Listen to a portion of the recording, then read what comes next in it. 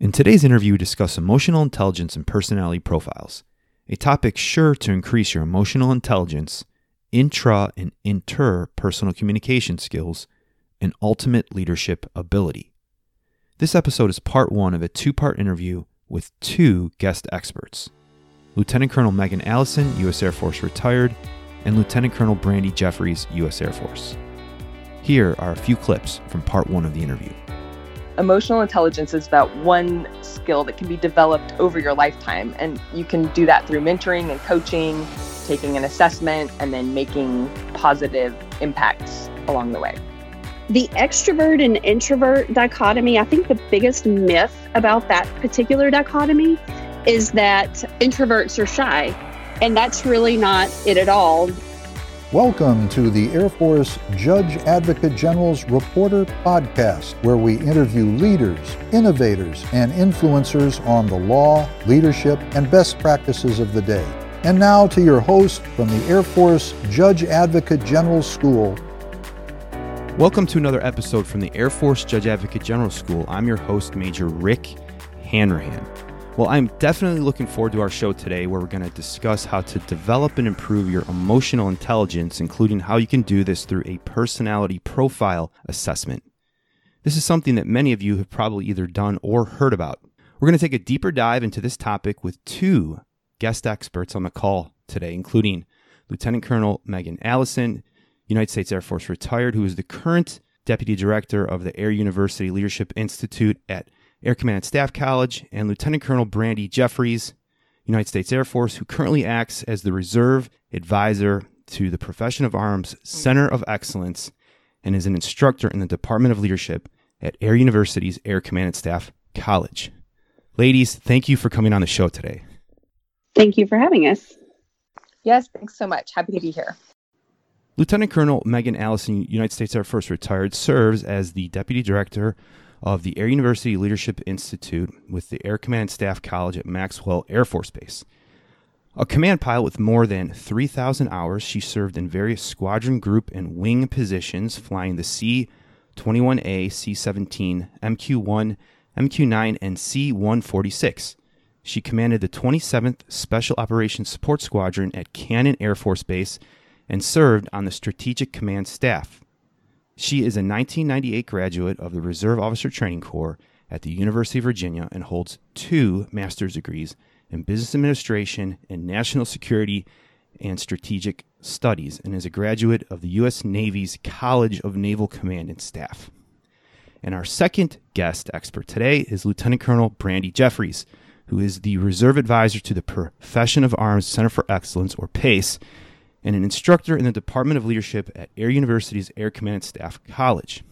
Lieutenant Colonel Jeffries is a Corps Manpower and Personnel Officer with extensive background in strategic planning and programming. She holds master's degrees from Grand Canyon University in Industrial and Organizational Psychology, Chapman University in Human Resource Management, Air University in Military Operation Art and Design, and a graduate certification from Chapman University in Organizational Leadership. She is certified in the MBTI Level 1 and 2, which we're going to talk about a little bit today, and a graduate of Stanford's Design School. Lieutenant Colonel Jeffries has served in various capacities over her last 20 years of service, including assignments within Air Mobility Command, Air Force Materiel Command, the Air Force Special Operations Command, Joint Special Operations Command, Air Force Reserve Command, Air Education and Training Command, and here at Air University. So ladies, with that backdrop, could you provide perhaps a little more background on your current positions and what you do? Sure. As you mentioned, I'm the Deputy Director of Leadership Development. We have actually moved over to Air University's Ira C. Aker Center for Leadership Development, and the division is charged with leading Air University's Quality Enhancement Plan, which is really focused on leadership and ethics across the continuum of learning, as well as creating a cohesive, coherent, and a deliberate approach to leadership development across Air University.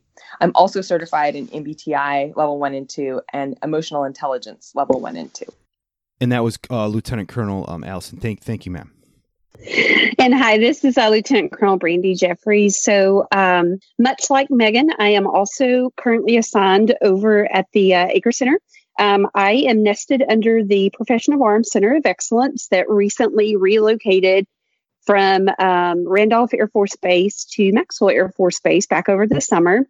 The capacity that I'm sitting in now, I'm actually a full-time reservist in AGR that's sort of covering two fronts. So I'm writing and helping deliver leader development curriculum to the total force through PACE, as well as providing a direct linkage back to the Professional Development Center back at the headquarters, Air Force Reserve Command. Well, thank you, ladies, for both of those introductions. Today's episode is on emotional intelligence and personality profiles. These are two different topics, but closely related and important to understand how they work together. Emotional intelligence, or EI, has become somewhat of a buzzword in the public. Many of our listeners have likely heard about emotional intelligence, and employers now often place a great deal of importance on their employees' EI, often even equal to or greater than their employees' IQ at times. For example, in a recent LinkedIn survey of 2,000 business leaders, the majority of them said the first skill they look for in an employee is their quote-unquote soft skills. Additionally, other studies show that as technology and artificial intelligence continue to grow, emotional intelligence will become even more important factor for the job applicant and career advancement. With that backdrop, what is emotional intelligence? Okay, in simplest terms, emotional intelligence is your ability to recognize and understand emotions. And then your skill at using this awareness to manage yourself and your relationships with others in a positive way.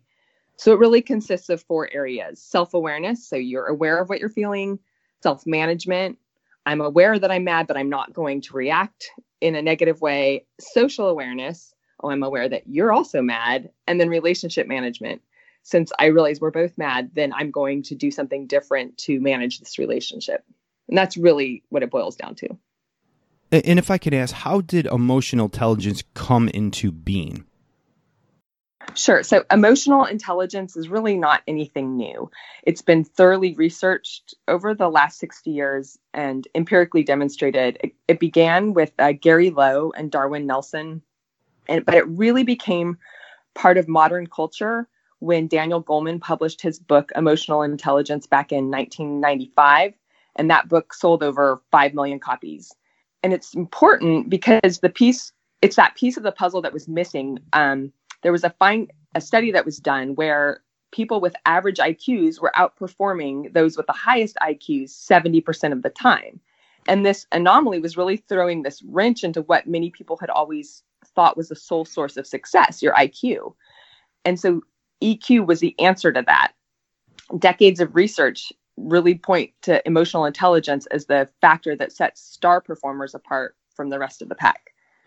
And ma'am, when you mentioned how people were outperforming, in what respect were they outperforming? Just in their job performance?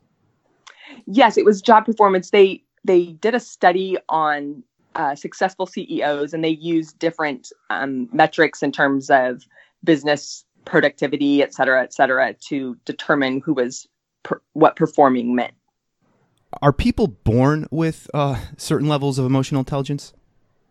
So yes, some people have a naturally higher or lower emotional intelligence, but it's actually the one skill that can be worked on. So unlike your IQ, which is the same at age 5 or the same as at age 55, and your personality, which really is matured and kind of determined in your teens and 20s, emotional intelligence is that one skill that can be developed over your lifetime. And you can do that through mentoring and coaching, taking an assessment, and then making positive impacts along the way. And you mentioned kind of 4 factors that equal emotional intelligence. Kind of with that in mind, what are indicators that somebody has high emotional intelligence? Okay, so like I mentioned earlier, EI really consists of self-awareness, self-management, social awareness, and relationship management. So those that have high EI are self-aware. They know their strengths and their weaknesses. They tend to pause. They control their thinking. They learn from when they have an emotional hijacking. And we've all had one. It's when you're driving down the road and someone cuts in front of you and you do some things that maybe you wouldn't normally do. But But those with high EI, they're honest, they're authentic, they show empathy, they apologize, they forgive, and they recognize how important emotions are. So many times we try to say, hey, let's box that up and put that elsewhere. It doesn't belong in the workplace. But those with high EI realize that emotions are just that. They're emotions. They happen, good or bad. And I'm getting ahead of myself a little bit here because we're going to eventually get into stuff where we're going to talk about introverts and extroverts. But do you see a difference with emotional intelligence between introverts and extroverts? That's an interesting question. It's not one that I have seen and know. Very introverted people can be extremely emotionally intelligent and vice versa. So I don't think it's necessarily that dichotomy playing out in emotional intelligence.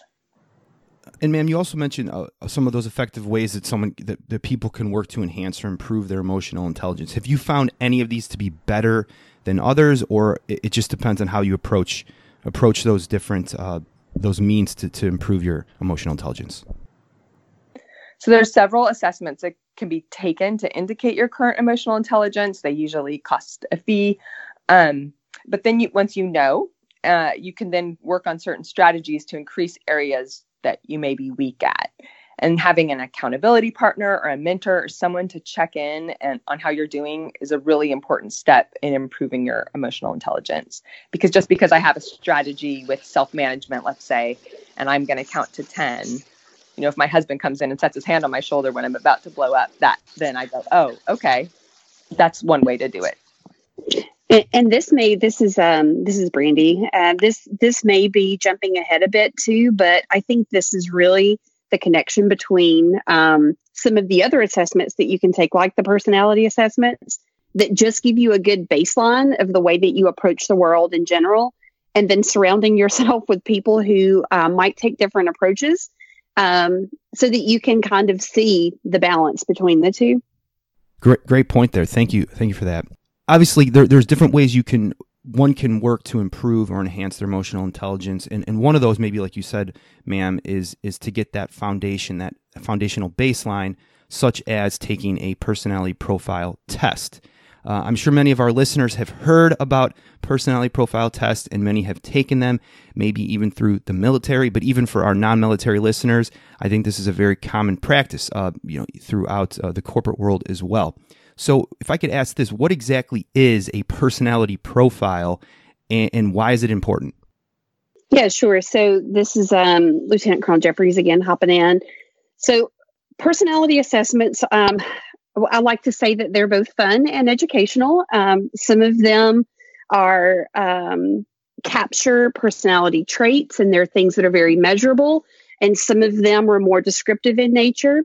But from a leader development perspective, which is kind of where the two of us sit right now, they basically help us sort to the core of who we are so that we have a better understanding of ourselves. And again, this is how it ties into that first skill of emotional intelligence, of self-awareness.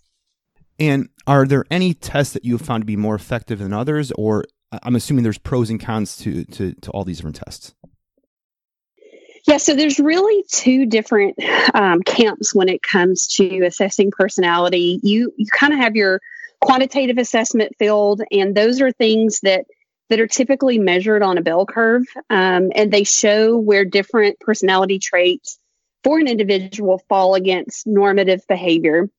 If you've ever heard of anyone talking about the Big Five or trait theory of personality or the 5-factor model, these are all trait-based assessments that are numeric in nature, and they measure how much of a trait someone has.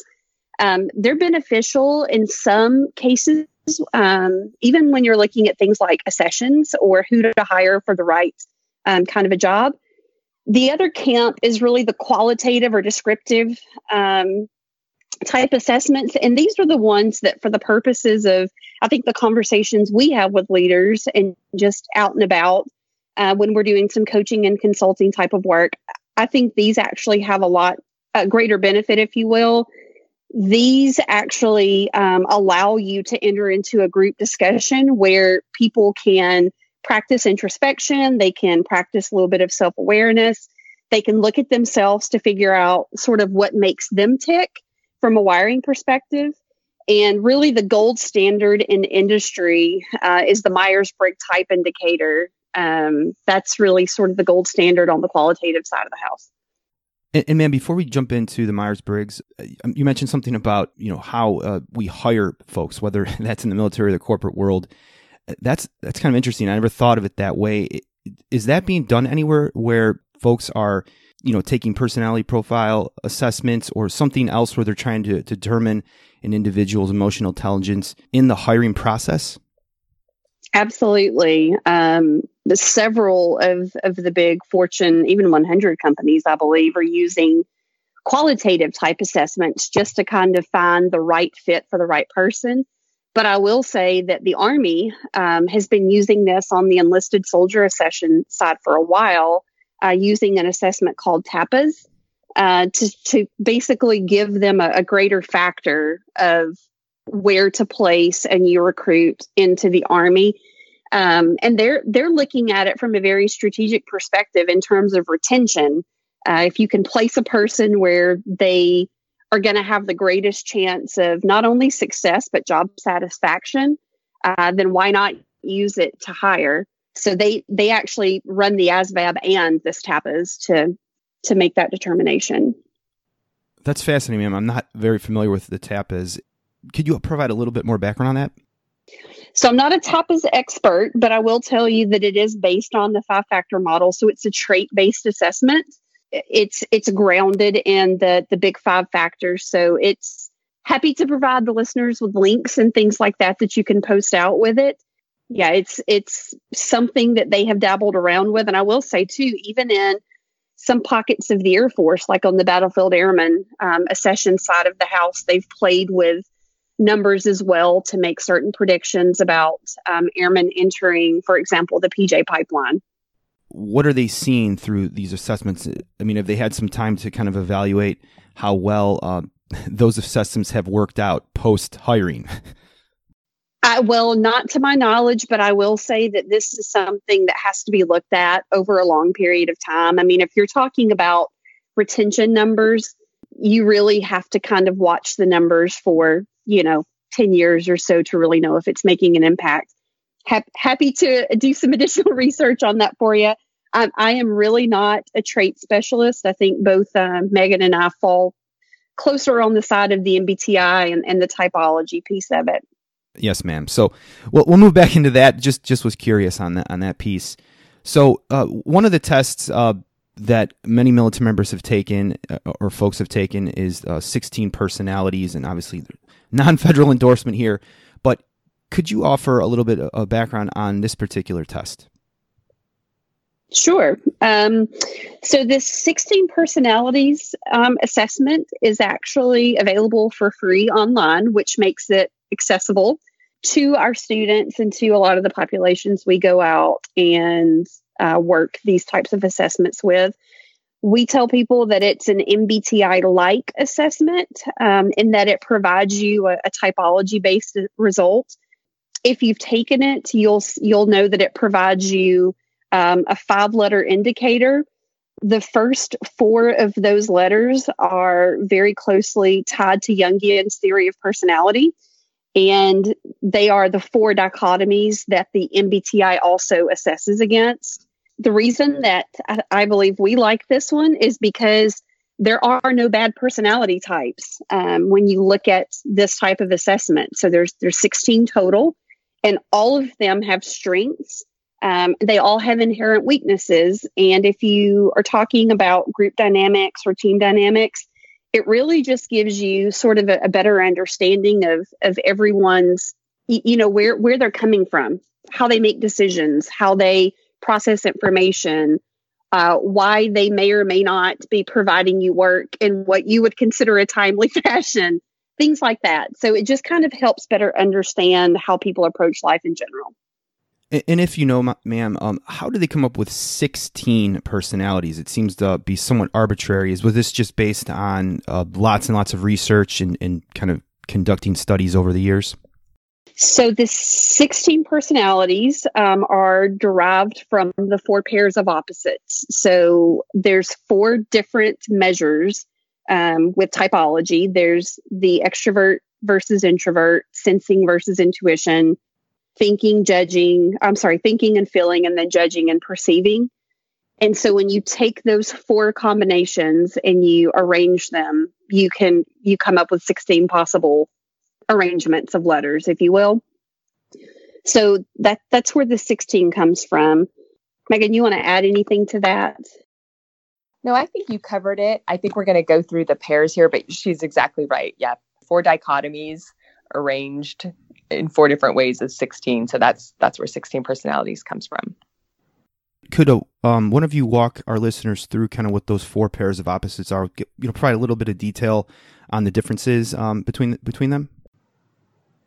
Sure, and I think the best way and potentially the most entertaining way for the listeners is for Megan and I to bounce this back and forth, because when she and I take this assessment, with the exception of one dichotomy, we are complete opposites, which is an awesome pairing for individuals who work together, as long as you understand one another, which is why this is so important. The extrovert and introvert dichotomy, I think the biggest myth about that particular dichotomy is that introverts are shy. And that's really not it at all. This dichotomy really has to do with how individuals receive energy. And I know that seems kind of cosmic, but if you think about walking into a room full of people and having to present, maybe your extroverted folks or your people who prefer the extrovert version over introversion, they're actually going to be energized by the opportunity to do that. They're going to feed off of the crowd, if you will. They're going to get their energy from mingling and talking to many people. Your introverts, on the other side, they're more of your reflective type. And while they will still have a great time socializing and they'll still rock the house giving a briefing, it can be draining for them. So they like to step back from the situation and have some time to reflect, and then they go right back to engaging. It's really this energy-based approach, and again, really has nothing to do with the level of shyness or not being shy someone has. Both Megan and I are extroverts, by the way.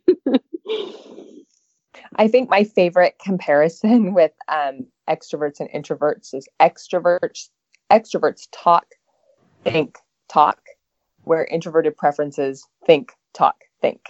So yes. Your extroverted preferences are your interrupters who are, excited and, when Brandy and I talk, we're interrupting each other the whole time as we get our ideas out. Whereas my husband, who's an introverted preference, will take a pause and I'll start talking and he'll go, "I'm not done yet." And I was like, "Oh, I'm sorry, you paused. I thought you were done." So just one example there. It's fascinating insights. Thank you. So moving on to the second pair, I think.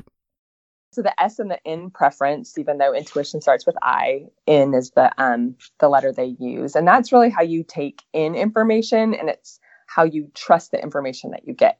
I am an S, and so I like facts. I like things to be concrete. I like details, data, and I like it in a step-by-step fashion. Whereas Brandy, if you want to talk about being an N. That's right. I tend to be more of a big picture kind of a person. So because of that, my preference is to always look for patterns behind things, to try to make associations to where maybe something looked similar in a different domain that can be, pulled to a different domain. And as to where Megan kind of likes the 1, 2, 3 step by step, if left to my own devices, I look like sort of a bouncy ball that you throw into an empty room. I can ping sort of all over the place trying to develop the best idea. And it's always forward looking. I like to tell people that Megan is she's going to keep me out of trouble with, if I have a question, she knows what instruction to point me towards. So she's my AFI girl. If you need someone that can think long range and do strategic planning and ask for the waivers to the AFI, that's really more of your intuitive types. Yes, very much so. And I guess we should point out that isn't the breakout like 70-30? So most of the population is sensing an S, whereas 30% of the population is that in preference. And an example I use for that is that it's a harder dichotomy to kind of get your head around. And I noticed it the most when teaching the leadership core curriculum in Air Command and Staff College. We get the books. I want to do the readings. I want to each reading that is assigned, and then I want to pull the main points out from there. Well, I had a student who was an N preference, and she goes, I love that this overarching theme and how you have this thread that goes through all of the, and I was like, huh? I don't think that way. On a personal level, my husband wants to talk about where we're heading in 10 years. And I'm like, what's for dinner tonight? So it's a very different approach on taking in info. Absolutely. My husband's an S too, and I'm an N, and I'll have ideas. And when I talk to him about my ideas, it's very much so vision oriented. Like this thing is going to be wonderful because it's going to create, X, Y, and Z. And he's looking at me almost like pulling a balloon down from the air going, okay, but tell me what you're going to do first to get there. Like, what's the first step? And that's hard for me to do sometimes. I like to cast ideas and have no idea how I'm going to necessarily get there. That concludes part 1 of our interview on emotional intelligence and personality profiles with our 2 guest experts, Lieutenant Colonel Megan Allison, U.S. Air Force retired, and Lieutenant Colonel Brandy Jeffries, U.S. Air Force. Be sure to tune in to part 2 for the continuation of this interview, where we further explore the 4 pairs of opposites within the 16 personalities profile assessment and additional tips from our guest experts on how you can better understand your personality profile and ultimately increase your emotional intelligence. If you like this episode, please let us know with a review on Apple Podcasts. We'll see you on the next episode. Thank you for listening to another episode of the Air Force Judge Advocate General's Reporter Podcast. You can find this episode, transcription, and show note, along with others, at reporter.dodlive.mil. We welcome your feedback. Please subscribe to our show on iTunes or Stitcher and leave a review. This helps us grow, innovate, and develop an even better JAG Corps. Until next time, nothing from this show or any others could be construed as legal advice. Please consult an attorney for any legal issue. Nothing from this show is endorsed by the federal government, Air Force, or any of its components. All content and opinions are those of our guest and host. Thank you.